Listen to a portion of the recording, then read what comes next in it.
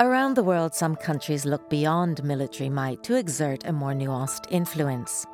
In our fourth annual Soft Power survey, we take the pulse of these subtle superpowers and ask if soft can thrive in hard times. Here now are the 10 countries that we rank highest in 2013. Congratulations, Silvio Berlusconi. By leaving politics in disgrace, you have almost single-handedly lifted Italy into the top 10 for the first time. Finances are still fragile and politics volatile, but the situation is clearly better than it was 12 months ago. Italy is the only country that can challenge France when it comes to the triumvirate of food, art and culture. Italy arguably has the upper hand in sport, and it also lays claim to an unrivaled fashion industry. Canadian-made trains race across Europe, Canadian actors star in Hollywood blockbusters, and Canadian singers pepper the international charts.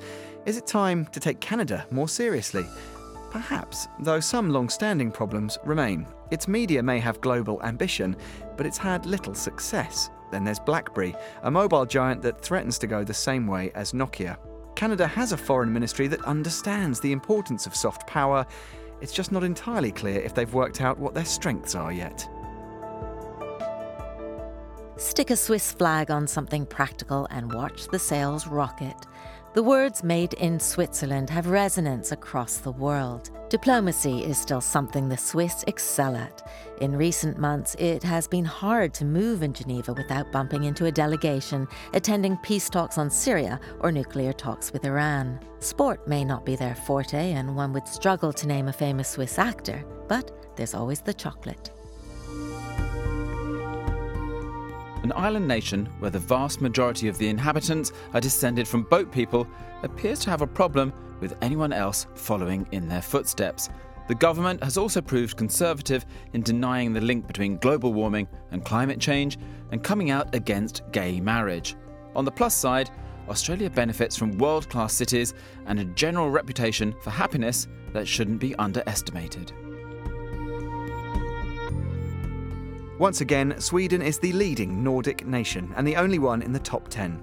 It may not lead the medal tables at the Olympics or make blockbuster films, but it scores highly on the boring stuff: good governance, education and gender equality. This is a country that shames its European neighbours when it comes to the thorny issue of asylum. As last spring's riots in Stockholm show, issues surrounding integration remain, but Sweden's stance is something of which it can be proud. There are two main reasons Japan has broken into the top 5 for the first time: Shinzo Abe and the Olympics. Abe's first stint as Prime Minister in 2006 lasted less than a year. Second time round, he's a different beast.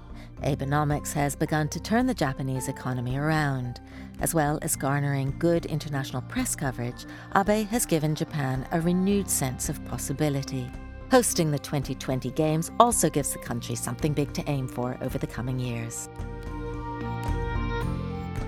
The bumbling Hollande fails to win many points for France abroad, and yet luxury retail and art remains at a level that most countries can only dream of. With 226 Alliances Françaises and France 24 and RFI both providing an alternative to the Anglophone-dominated international news agenda, the motherland's link to the French-speaking world remains strong. The United States' global leadership score shot up in 2009, but the rock star appeal of Barack Obama has been long waning, and the suicide caucus within the Republican Party seems determined to demolish whatever is left. It's not just the failure to lead in the Middle East, it's the absence of any sort of leadership on the other big issues of the day. The US is no longer sure it wants to be the world's policeman. As our rankings suggest, we're all beginning to notice. A year ago, basking in the post-Olympic glow of a successful Games, the UK was riding high. The UK's brilliant museums and art galleries, impressive record of hosting sporting events, and the work of the British Council still enables this small island no one listens to punch above its weight. Alas, the country's relationship with the rest of Europe and the ongoing effect of BBC cuts could affect its soft power in next year's rankings. And finally, edging out the UK, Germany this year rises to the #1 spot. Angela Merkel may be painted as a stern taskmaster, but it seems she has a softer side. Or the country that she leads does anyway. Germany's rise to the top of this year's Monocle Soft Power Survey should not come as a surprise. While becoming increasingly civilian, only 2 years ago Germany did away with conscription, the country is traditionally excellent at pursuing its ideas, values and aims using diplomatic, cultural and economic tools. Germany is, understandably, wary about projecting a dominant image abroad, but by quietly doing the simple things well, it's a country that has become a global power, and the rest of us can feel comfortable with that.